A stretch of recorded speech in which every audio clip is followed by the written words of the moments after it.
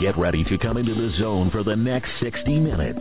Your journey will begin in 3, 2, 1. The Prophecy Zone with your host, Phil Armstrong, your watchman on the wall, bringing you into the knowledge only found as you pursue the truth. So sit back and enter the zone of Bible prophecy and find the hope that every Christian should have. Find out what is going to happen in the year 2012 and beyond. The Middle East, the mark of the beast, the European superstate, Russia, China, Syria, and more.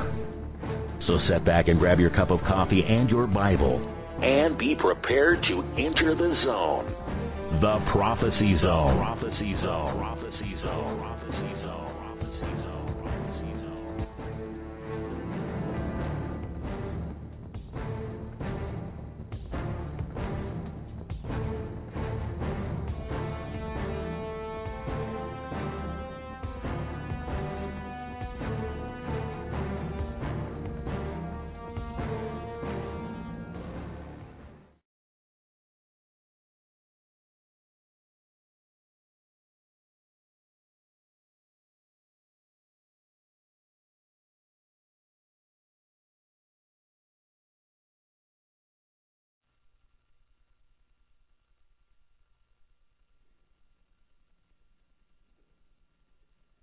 Well, it's always a great privilege to be here today and to preach, to share God's Word with you.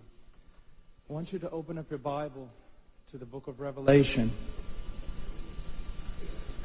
The book of Revelation, chapter 20.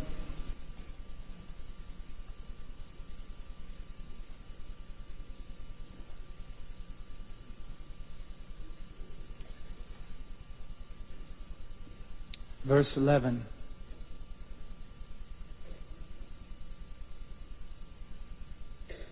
And I saw a great white throne, and him who sat upon it, from whose presence earth and heaven fled away, and no place was found for them. And I saw the dead, the great and the small, standing before the throne, and the books were opened. And another book was opened, which is the book of life. And the dead were judged from the things which were written in the books, according to their deeds.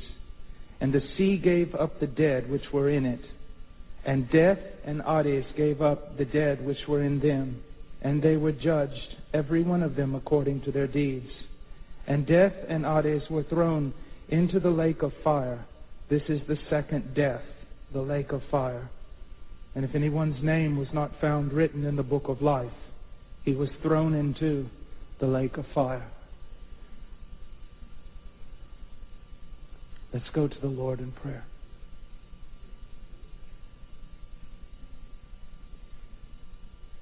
Father,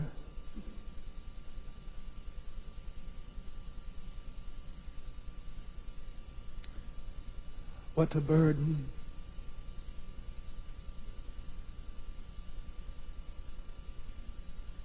Father, speak through your word today.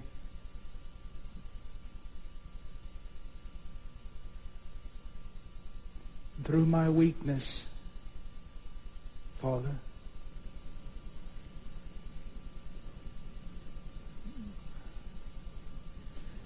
oh, come north wind and blow upon this place. Come south wind, and from the east and the west, come wind of God, and blow upon this place. Bring these truths home to your people and to those who are not your people. Bring these truths home.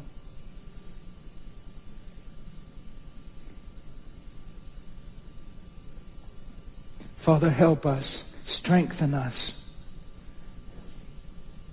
and we will be helped. In Jesus' name, amen.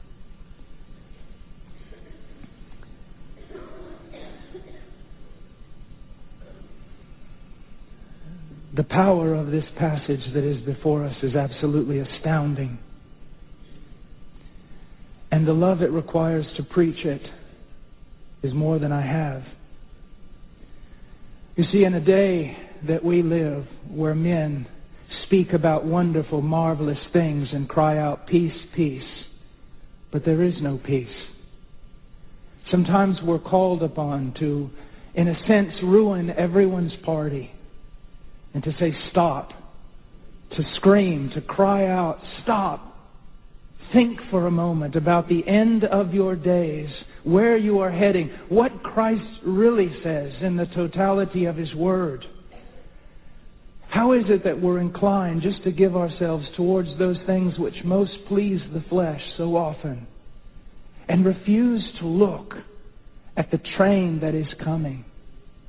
Yea, it might be a slow train, but it is a train, and it is a certain train, and it is coming, the day when all men will stand naked before God. Everyone. And as I often say, I will not lose sleep at night because you don't have self-esteem. I won't lose sleep at night because your checkbook isn't balanced or you can't keep up with the Joneses. Men of God lose sleep at night because of this. The reality of this that is before us, that is more reality than anything you can taste or touch or smell or feel this morning. The reality of the judgment of God. Now, first of all, he starts out by saying then. Literally in the Greek it's and. And what John is doing is he's referring this text back to the one that precedes it.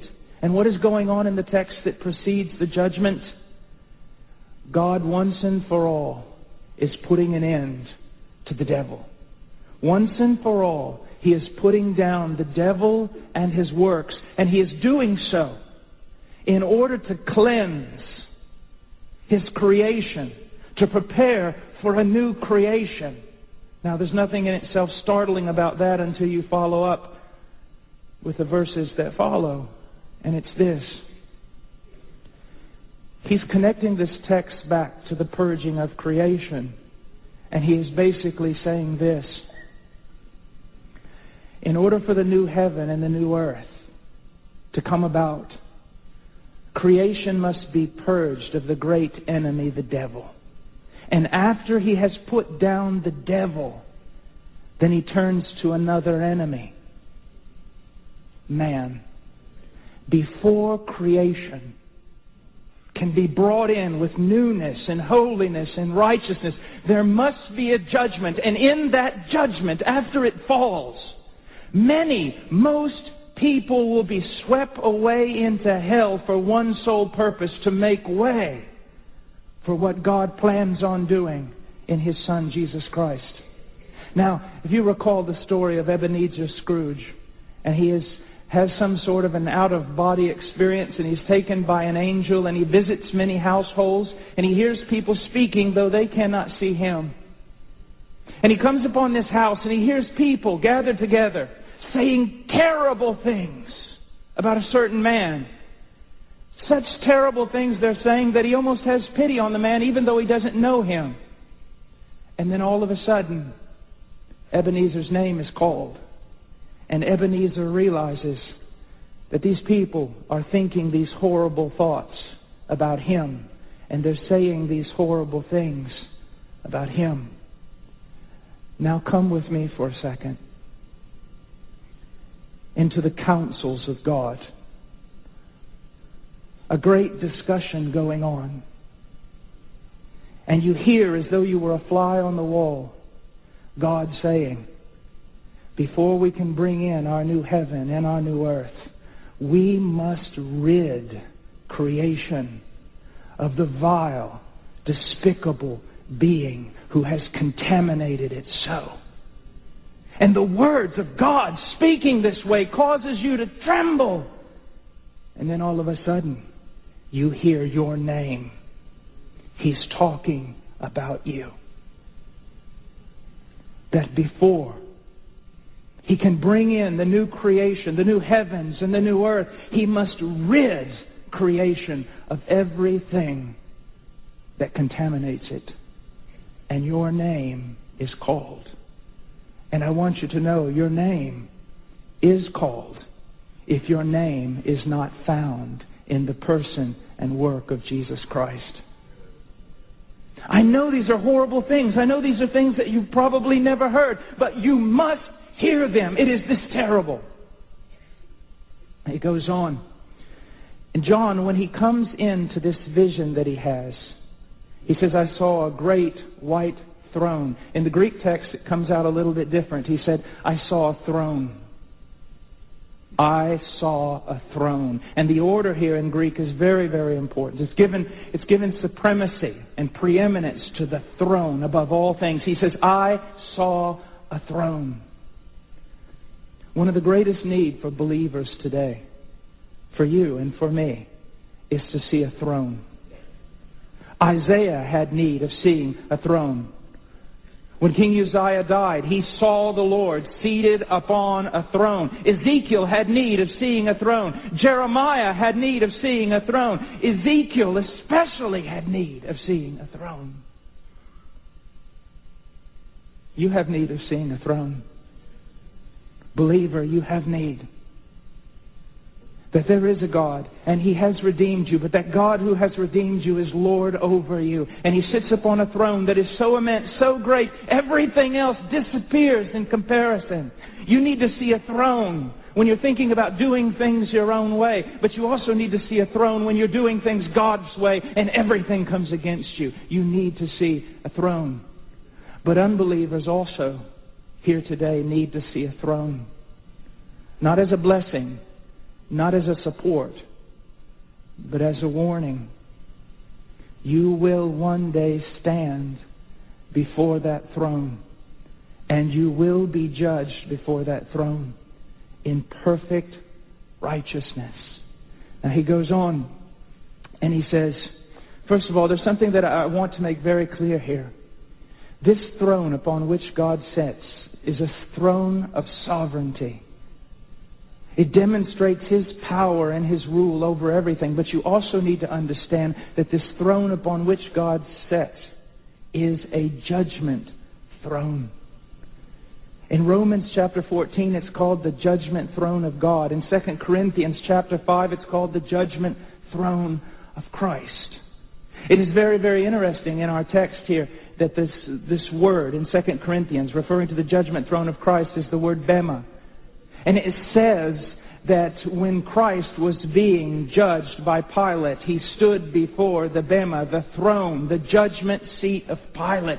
But isn't it an amazing thing that here everything is reversed? Now Pilate will stand before the judgment throne of Christ. How do you think he will feel on that day? When he treated Christ as though He were nothing. He used Christ to barter with Herod. He pawned around Christ as though He were nothing. And now Pilate will stand before Christ. And you say, oh, poor Pilate. No, my friend. Poor you. Because maybe you have done the same. You have judged Christ. You've heard the gospel over and over. But you've pawned Him off. You've rejected Him. Or you've taken Christ to yourself sort of in a nonchalant fashion. Just enough Jesus to make you religious. But you don't understand. In the way you view Jesus right now, you are judging Him. In the way you serve Jesus, you are judging Him. It's not just about disobedience. It's the way you look at Christ and the way you treat Christ. It goes on. This throne is a great throne. The word that's used in Greek language is megas, from which word we get mega. It means something great. The word can be translated as appearance, dimensions, mass, weight, compass, extent, strength, rank, eminence, esteem, virtue, authority, and power.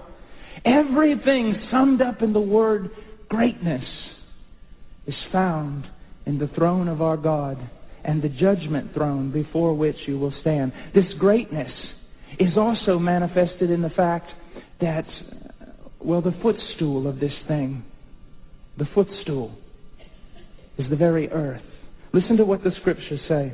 Isaiah says, thus says the Lord, heaven is my throne and the earth is my footstool. There has never been a king on the face of the earth that has owned an entire continent and kept it. Great kings before whom we would tremble, and most of the world has trembled, but they didn't even own a part of the earth. And yet this king before whom you will stand, this king who will judge you, is so great, his throne, that he puts his feet on this planet. He sets his feet here. Then how great is his power? How great is his authority? How great is this one before whom you will stand? Another thing that tells us about the greatness of this throne is this. Now, John comes into this vision. I want you to think about this. John comes into this vision and he says, I saw a throne. But don't you know that there was almost an infinite number of humanity standing there before the throne? A sea, oceans of men, as far as the eye could see. But John doesn't notice any of them. Do you see that? He doesn't notice them at all, because the one on that throne is so great, it makes everyone else disappear. Totally and completely disappear. Isn't it amazing how much value man places on man?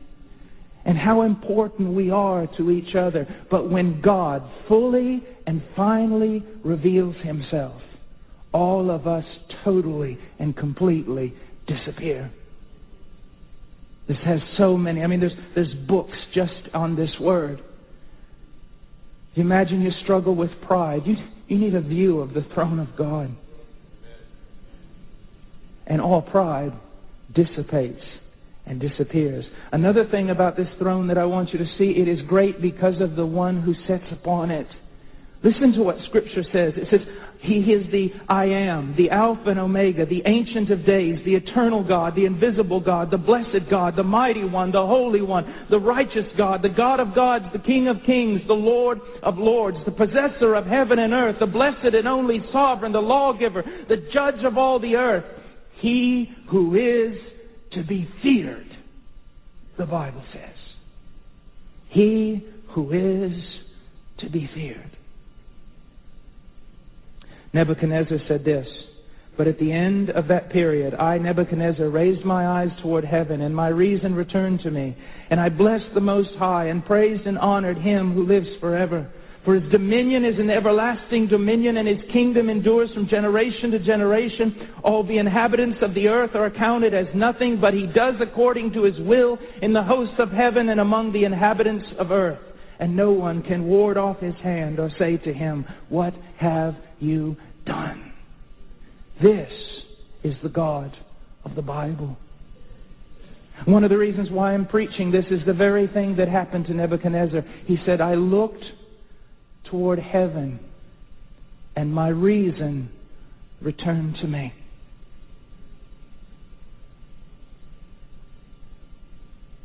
Those of you who possibly do not know the Lord, all you look at is the earth.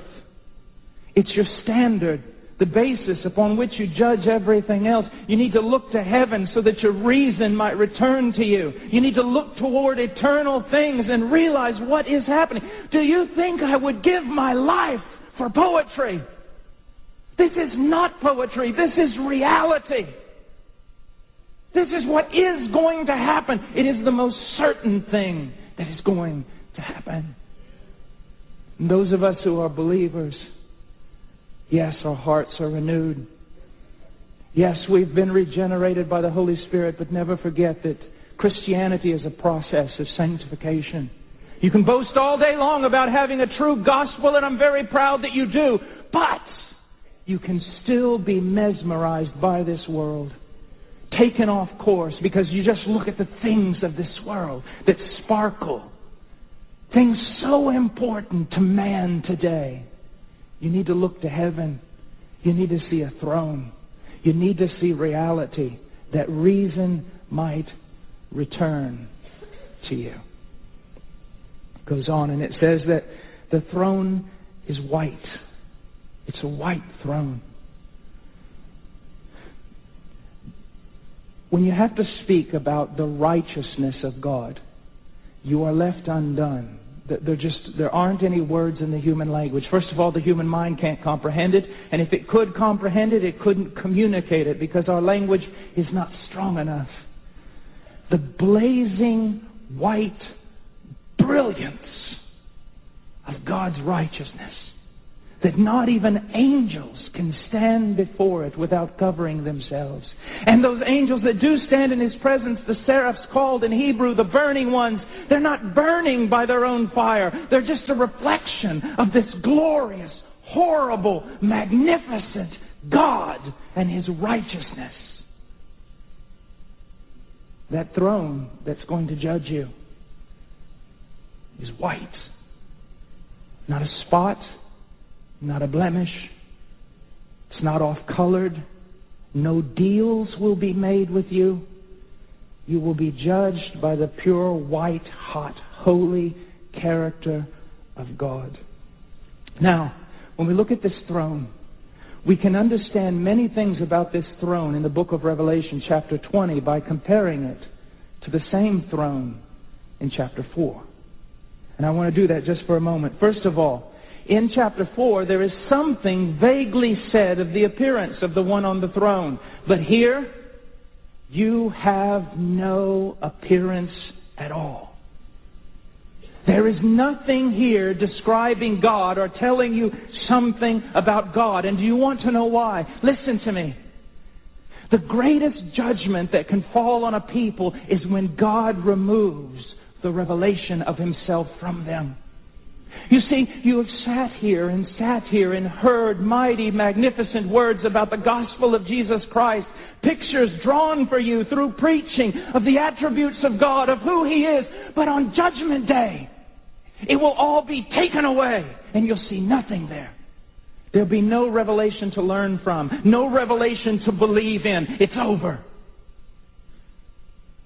God said, I made myself known to you, but although you knew God, you did not honor me as God nor give thanks. It's gone.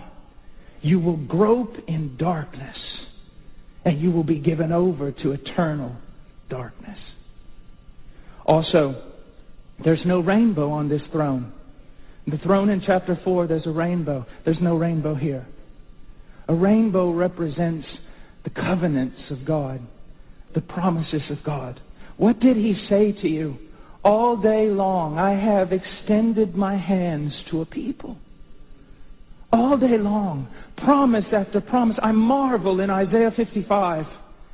Because in Isaiah 55 and 54, there are such great promises that God makes to wicked people based upon the work of the Messiah. In chapter 54, based on the works of the Messiah, there are so many great promises given that in 55, God has to convince the people that it's really real. It's so good, it's too good to be true, but He says, no, it's true. I promise you this and that and the other, everything in my Son. Just come. But they would not. But on the day of judgment, there'll be no promise given. There'll be no covenant made. No deals will be worked on that day. There is no rainbow. Also, there are no smaller thrones here in Revelation chapter 20. In chapter 4, there were thrones also. It is though God, by command, has withdrawn every other throne. And God is saying, no. These people will deal with me alone. There will be no angels seated upon thrones to go at my beck and call, to give a word to them. No one to minister to them. No. I am their God. I told them to prepare to meet with their God. They did not. Now they have me alone to deal with.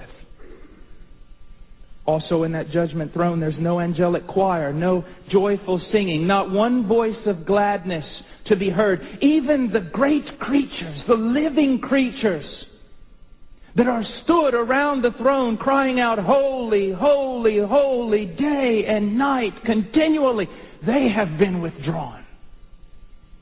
No word of encouragement, no hope, no help, no song.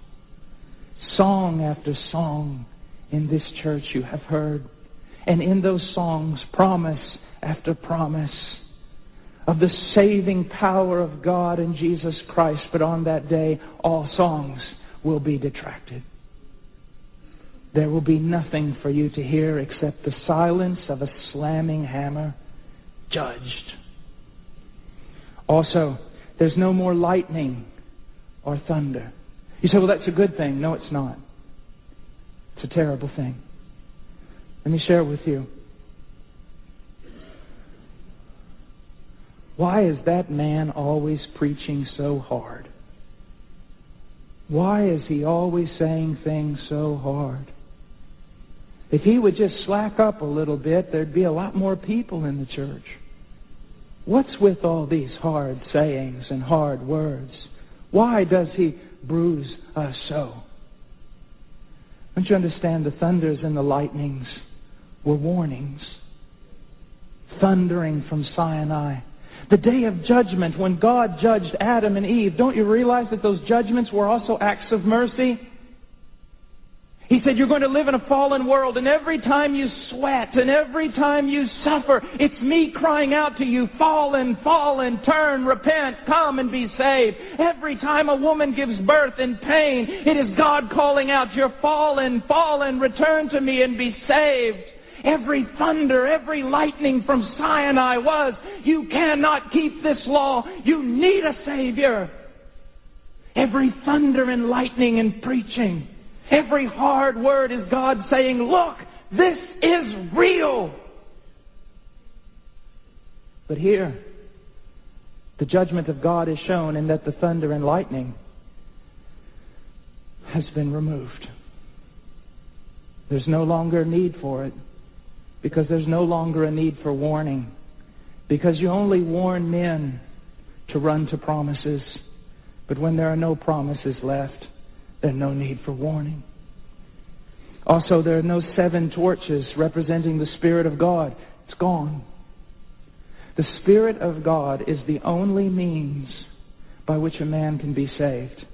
All grace and all knowledge of God is communicated to men through the work of the Holy Spirit. But here, on Judgment Day, the Spirit is gone. And without Him, no hope of salvation. Also, there is no celestial pavement making a way back to God, and there is no sea of crystal representing peace with God. It's gone. There's no angels flying with burning red-hot coals to sear the sin from men's mouths. It's gone. And it's gone because there is no lamb now looking as though he had been slain. Because that one who had been slain is now seated upon the throne, judging the world as God's King and God's Messiah. And there is no trumpet voice saying, as in verse 1, come up here, draw near. There is only a two-edged voice saying, depart from me, you workers of iniquity, I never knew you. Can you imagine? I don't say this to your hurt. I don't say this to step on your toes or make you have a terrible day. But you've got to see the seriousness of rejecting Christ. On that day, God Himself will say, you trampled underfoot my Son. You called the blood of the covenant unclean as though it were a pig's blood. You offended my Spirit of grace. Depart from me, you workers of iniquity. It's going to happen. It's going to happen. Him who sat on the throne, who is the one seated upon the throne? Well, as I have said, the Bible says that God is sitting upon the throne, God the Father. The Bible also says that Jesus Christ, His Son, is seated upon the throne. It's called the Judgment Seat of Christ and the Judgment Seat of God. And here's John's purpose. It is not to delineate or to divide or to be specific. It is simply to say this: on that day you will be judged by the fullness of deity. It won't be a carpenter's son. It won't be meek and lowly Jesus. It won't be a shepherd with a nook. It will be God in all the naked fullness of deity, blinding you with holiness and righteousness. Also, we should notice that the one who is upon the throne is seated. Just look at that. He is seated. The fact that God is seated upon the throne represents a perfect, settled sovereignty. He's not bothered. He's not anxious. This did not take Him by surprise. It's the world that will be caught off guard on that day, not God. He has planned this from all eternity. It reminds me of that passage in Psalms chapter 2 where it says, "Why are the nations in an uproar and the peoples devising a vain thing? The kings of the earth take their stand and the rulers take counsel together against the Lord and against His anointed, saying, let us tear their fetters apart and cast their cords from us. But He who sits in the heavens laughs. The Lord scoffs at them." Do you realize that on the day of judgment, if every creature in hell and every creature that has ever been on earth, the full lot of all of creation, were to rise up against this one seated upon the throne, they would not have the strength of the weakest among them rising up by himself. It would be like a mite beating his head against a world of granite. This is the God with whom you must deal. Every one of you. Does it make you afraid? If the blood of Christ is not your hope, it must make you afraid. Now, it says here in our text that from whose presence the heavens, or the earth and the heavens, fled away. This word fled comes from the Greek word flugel, that means to literally flee away or to seek safety by flight. Heaven and earth itself is doing everything in its power to run away from this one who is seated upon the throne. The Lutheran scholar Seiss says, now listen to this language. This is old language. This is old language about God. This throne has an awful occupant. When was the last time? Well, here you do. But in other churches, when do you hear that God is awful? This throne has an awful occupant. There is no name, no figure, no shape, but only an awful, mysterious, and composed presence, which can be nothing less than the one unnameable, indescribable, eternal Godhead. There is nothing but the naked presence of almightiness, so dreadful that the very earth and heaven seem to be fleeing before it. Now, this is very common in biblical language. Let me give you a few verses. In Psalm 75:2, God speaking, He says, "When I select an appointed time, it is I who judge with equity. The earth and all who dwell in it melt." Psalm 97:5, "The mountains melt like wax at the presence of the Lord, at the presence of the Lord of the whole earth." It's terrifying. So many men boast of greatness. They will melt before Him like a tiny wax figurine before a blast furnace. Last night, my wife and I were watching some kind of home improvement program thing, and they went in this apartment of these college students, and they were going to fix their apartment. And one of them laughed and said, "What is this?" And they said, "Well, we call our apartment the temple of the red velvet Jesus." And they had bought at some yard sale or something a statue of Jesus that was about 2 feet tall, covered in red velvet, with a little space in it. It was a piggy bank where you could put money in. And they said, that's why we put this here in the center of the room, and that's why we call our place the Temple of the Red Velvet Jesus. A piggy bank. I don't know who I feel sorry for more, them or the foolish person who in the name of Christ made this thing thinking somehow it would honor Jesus and Christianity. But you listen to that and you go, well, that's absolutely disgusting that someone would do that. But physician, heal thyself. Don't you know that you do the same thing? So often I do the same thing. Don't you see that? Not realizing who this is.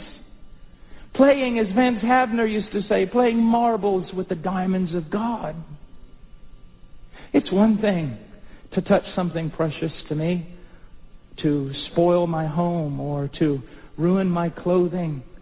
Lay a hand on my child. It's a whole nother thing. Disregard my child. It's a whole nother thing. It's a violent reaction. This God loves His Son. And those who have treated His Son as a red velvet piggy bank will melt before Him on that day. Now, what does this mean? I want you to think about something.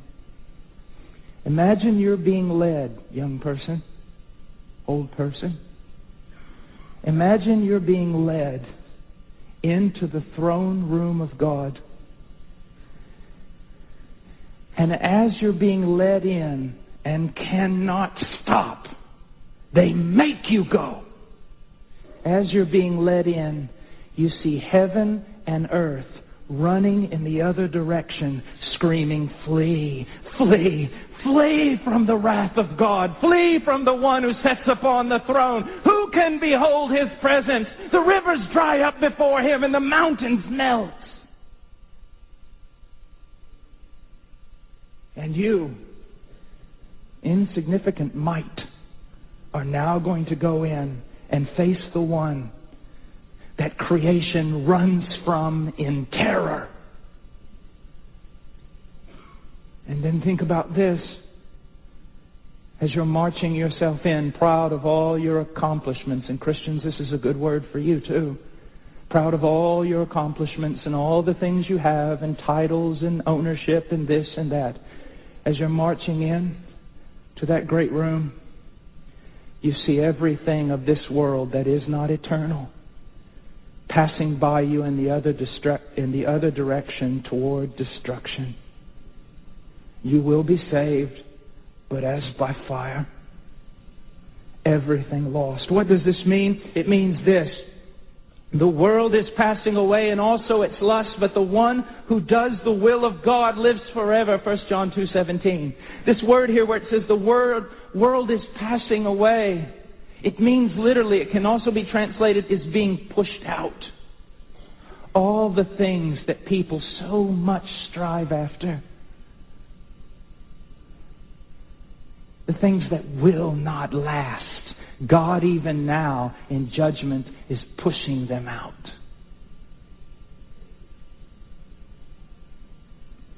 It goes on and He says, now the next statement, I saw the dead, the great and small, standing before the throne. John says, I saw the necros. That's horrifying. I saw tus necros. I saw the dead ones. Referring to that entire multitude of people, He called them only one name, the dead. I saw them there. Cease writes, the great and the small, the big sinners and the little sinners.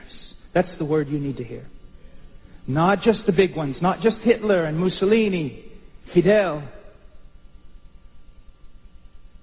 He says, I saw big sinners and little sinners, rulers and subjects, nobles, the learned and the ignorant, the refined and the vulgar, the civilized and the barbarian, emperors and beggars, all alike are there. We read of no white robes, no spotless linen, no palms, nothing but naked sinners before the naked majesty of enthroned almightiness, awaiting their eternal doom. Now, why does cease? Now, twice that we've read him is mentioned naked. It's a very important concept in judgment. I don't want to be trite, and I hope you won't chuckle at this. But you know, if you were to all of a sudden come to your senses and found yourself in the middle of this church right now, this moment, naked, you know the shame that you would have. It'd be terrifying. It'd be absolutely terrifying. And you know that if you were fully clothed and yet you had to stand before God and caught just a glimpse of His glory, Him covering it with a certain clothing, you would still be terrified. Look at Isaiah. In the year the king Uzziah died, I saw also the Lord high and lifted up, and His train filled the temple, and above Him stood the seraph, each having 6 wings. With 2 they covered their face, with 2 they covered their feet, and with 2 they did fly. And one cried unto the other, Holy, holy, holy is the Lord of hosts. The whole earth is full of His glory. And the posts of the door moved at the voice of Him who cried, and the house was filled with smoke. Then said I, Woe is me, for I am undone, for I am a man of unclean lips, and I dwell among a people of unclean lips. That was just a glimpse. That wasn't what you see here. That was a glimpse. Covered deity. And a protected man. And a man who furthermore was a saint. Was a Christian. Belonged to the redeemed. And yet in such a presence, he pronounces a curse upon himself in Hebrew. Now, imagine the naked majesty of God. No firewall. Nothing standing between you and the fullness of deity, and then you standing there naked. Not just physically so, but every filthy, rotten thing you've ever done is open before the fires of God's holiness. Now, goes on. I think that the most devastating reality here, when John says, I saw the dead. You don't understand, do you? This is the only time you come out in the Bible. This is the only time you're mentioned. Don't you understand what I'm saying? John saw you. John saw your face. You were standing there. I hear so many people say, I just wish those characters that come out in the Bible and they're in the Word of God and their names are mentioned. How glorious that must be. Here you are mentioned. Who do you think John was looking at? Someone else? When he said, I saw necros, when I saw the dead, he was looking right in your face.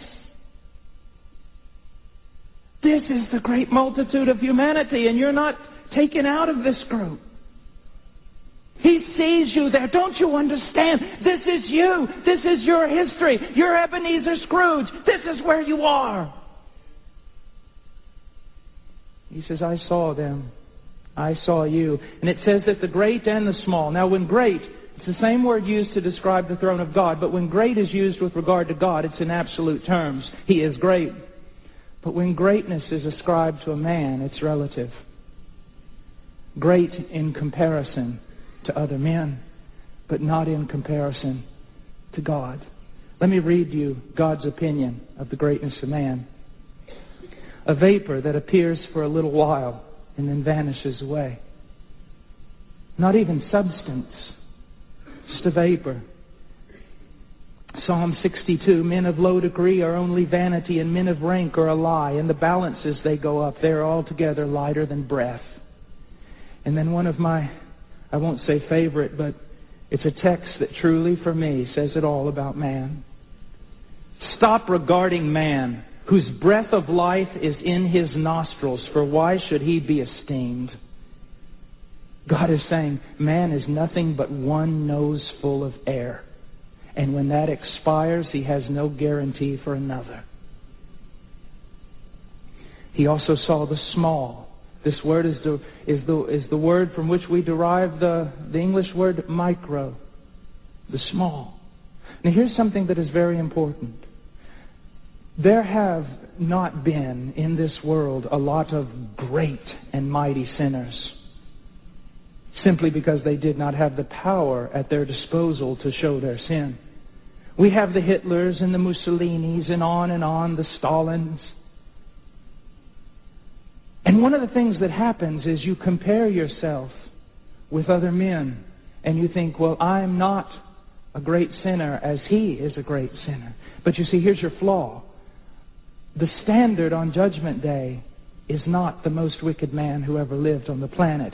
The standard on Judgment Day is the most righteous man who ever lived on the planet. There is a sense in our Reformed brethren, they're always saying this, that men will be judged by the law of God, that you'll have a great balance, and here will be the law of God, and man will be placed in the scale and found wanting. I got something more terrifying for you. You're standing in the scale, and on the other side, it's not the law of God, it's Jesus Christ. To whom will you compare Him? So those of you who are small sinners, beware. Because those tiny foxes can still ruin a vineyard. And it goes on and it says that they are standing before the throne. I preach so often, and literally, if it wasn't for the grace of God and knowing that I have been in the same place, and if it wasn't for my wife who's tried to teach me some civility, I would literally go out into the congregation at times and grab people up by the back of their neck and say, at least sit up straight while I'm preaching the Word of God. It's the worst is at Christian schools. They just sit there nonchalant and laid back, giving you some sort of eye of disdain. I want you to know something. You will not be slouching on that day. You will not be nonchalant on that day. You will not be talking, laughing, passing notes, or any of the like. You will stand before the judgment throne of God. And if one muscle in your cheek twitches, it will terrify you that you've been spotted. But know this, you have been spotted. He goes on. You will stand before the throne of God. And there's something I want to point out here. Do you know what makes this doubly more terrifying? Is that you were warned. You have no excuse. You were warned. That's what makes it terrifying.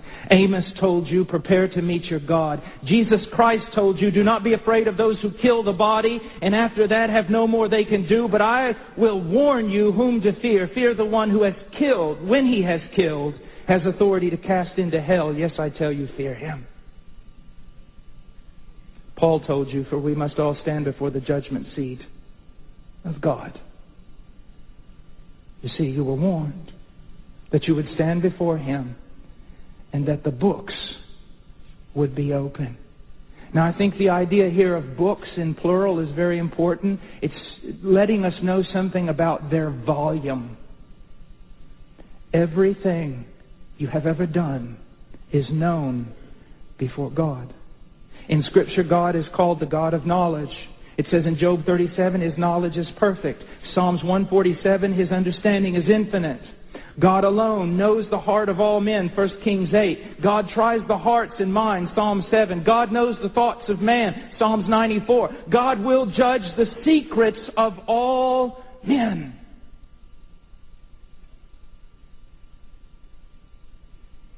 I dare say that if you knew that I possessed all knowledge of everything you've ever thought and done and said, and was standing here right now and gave the announcement that I am going to tell everyone everything about you, that would be the closest you would ever come to murdering another man. you would do everything in your power to stop me.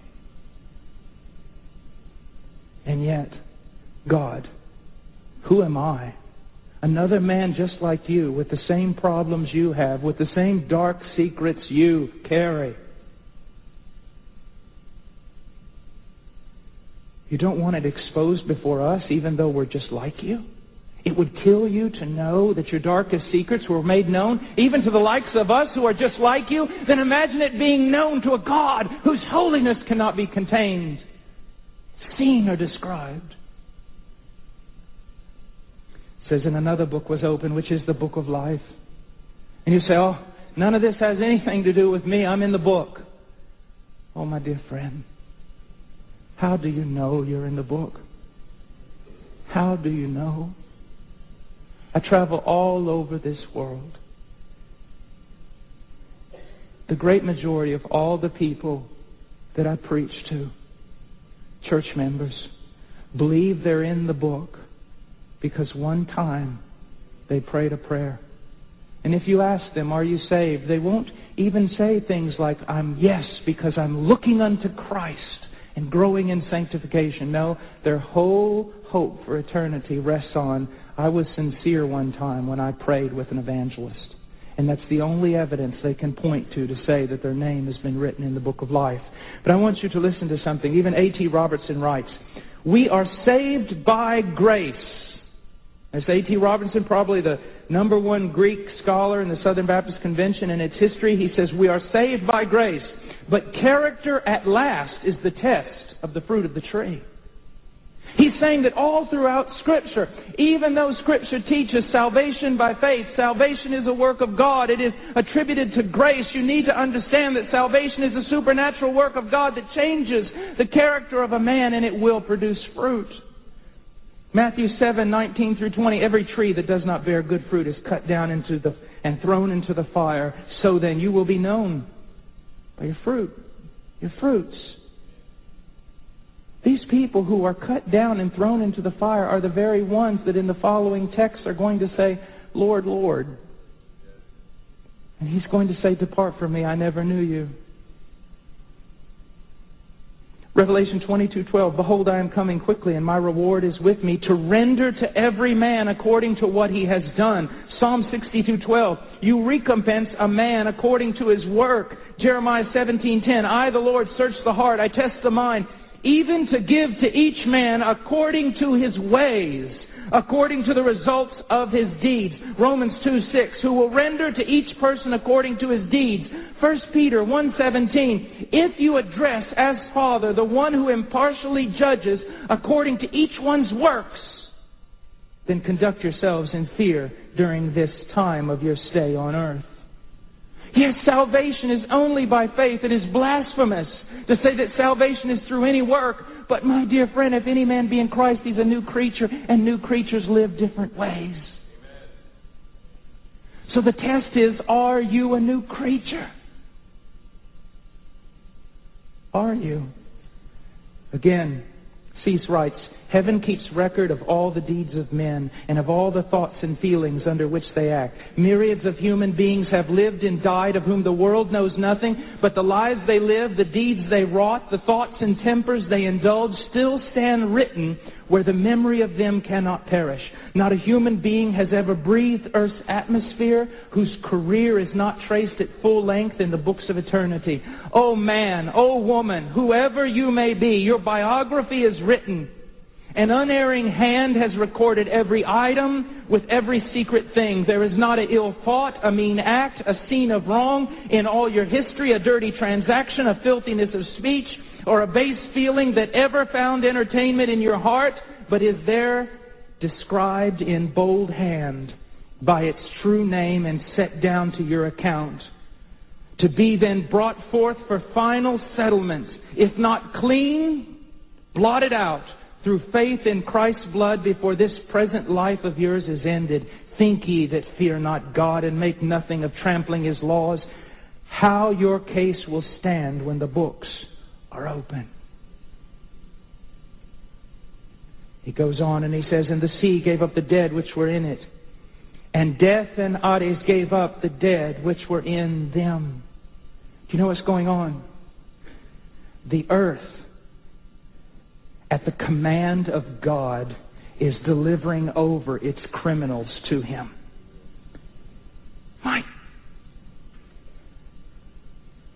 God gives a command to the earth, and the earth says, I will raise them up and give them to you. Israel was warned, when I bring you into the promised land, if you live in idolatry and sin and you rebel against me, then the land itself will vomit you out. On the day of judgment, it is though the sea, the grave, death itself vomits out the sinner, as Jonah was vomited out of the mouth of a fish, to be cast before the throne of God and made to stand. Think about this for a moment. After the rebellion of Absalom and David was restored, Sheba, the son of Birchri, he decided that he did not want to follow David. He wanted to rebel against authority, and so he tried to amass a group of men, and finally David's men came after him, and he went and hid in the city of Abel Beth Ma'akah. And David's men came close, and they were going to tear down the walls of the city. And all of a sudden, a wise woman comes out and kneels outside the window. And she says, why are you besieging our city? And they said, because of Sheba. And she said, well, we'll hand him over to you. Don't destroy us. Can you imagine the terror in Sheba's mind when he heard those words? That the entire city is coming after me. They're going to grab me, kill me, and throw me over the wall lest they too be judged.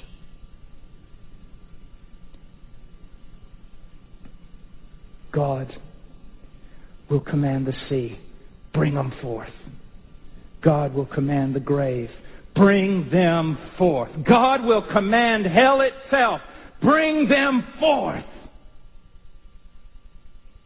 And I would submit to you that the presence of God on that day is so terrible that those in hell would rather remain there.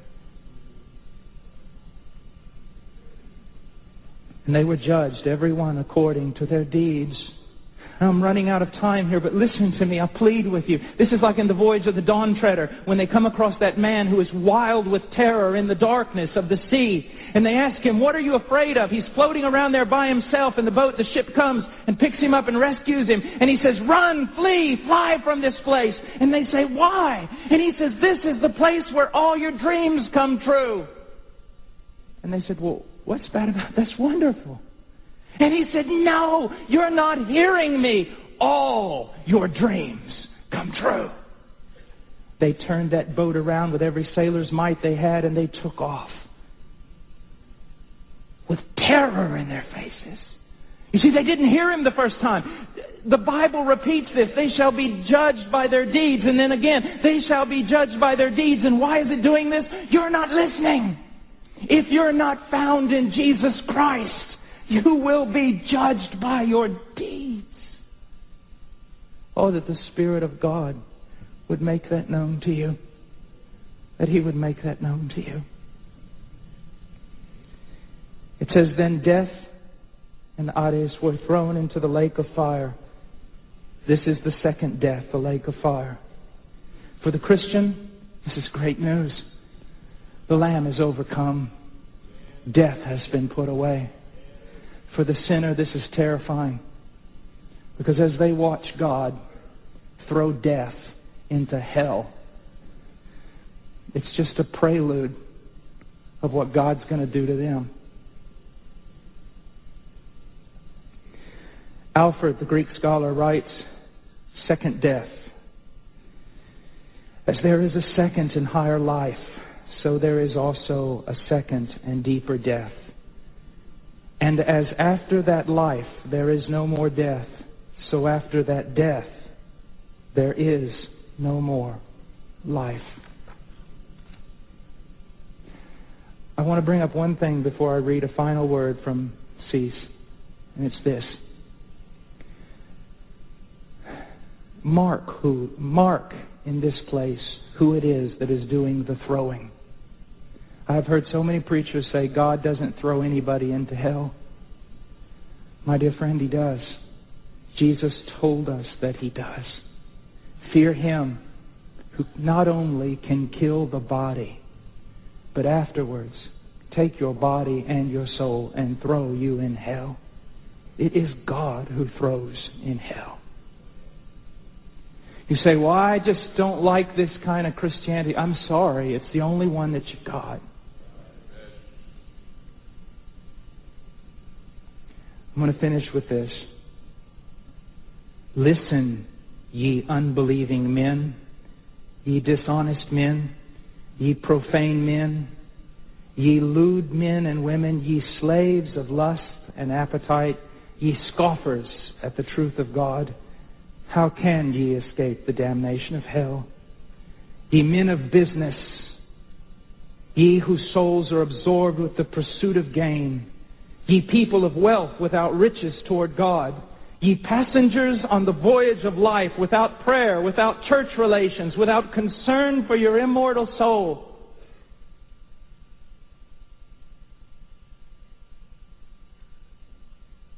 Hear.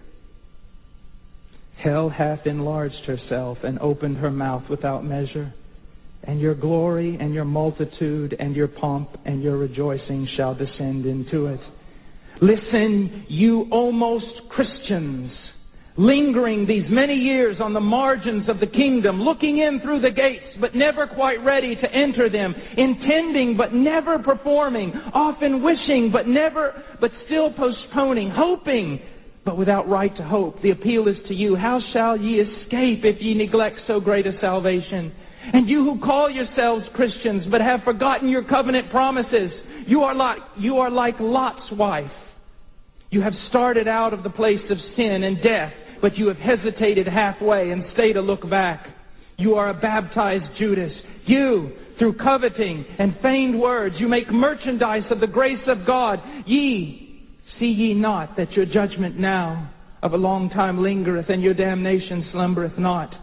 And if there be anyone oblivious or indifferent towards these great matters, asleep amidst the dashing waves of coming retribution, the message is for you. What meanest thou, sleeper? Arise, call upon thy God, if so be it that God shall think upon thee, that thou perish not. For if anyone was not found written in the book of life, he was swallowed up. I have purposely asked that I not be given away to emotion, so that attention be drawn to my piety. That there would be no tears or no outbursts to make you think on the piety of men. It's just raw, boned, naked truth. It's not all the truth there is. There are other great and glorious truths about the love of God and the mercies of God, but this is a truth, and an important one. Flee today. There are going to be men standing at each one of these entrances over here. We will stay all day with you. We will talk to you about the things of God. Maybe you're angry, then let your anger drive you to ask questions. But don't leave here without Christ. You see, this is the work of a preacher, a spectacle, a fool. You will live or you will die. And it all has to do with Jesus Christ, with Him. Choose you this day whom you will serve.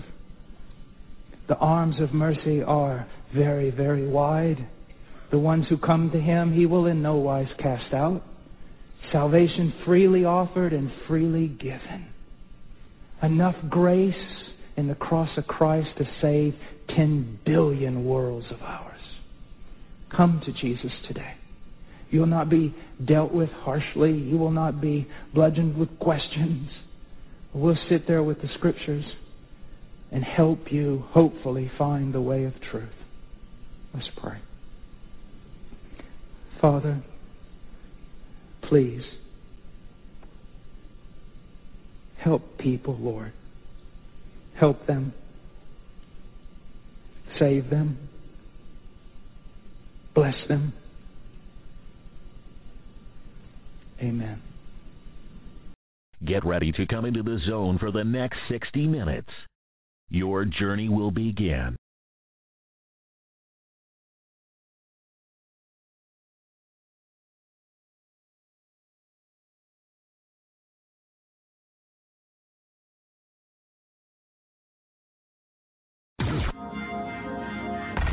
You have been listening to The Prophecy Zone on Blog Talk Radio. Be sure to check out our website at www.pzrn.org. Also, like us on Facebook at Prophecy Zone Radio News and at YouTube at Prophecy Zone. Be sure to check us out next time on The Prophecy Zone as we explore the past, observe the present, and hope for the soon future return of the Savior Jesus.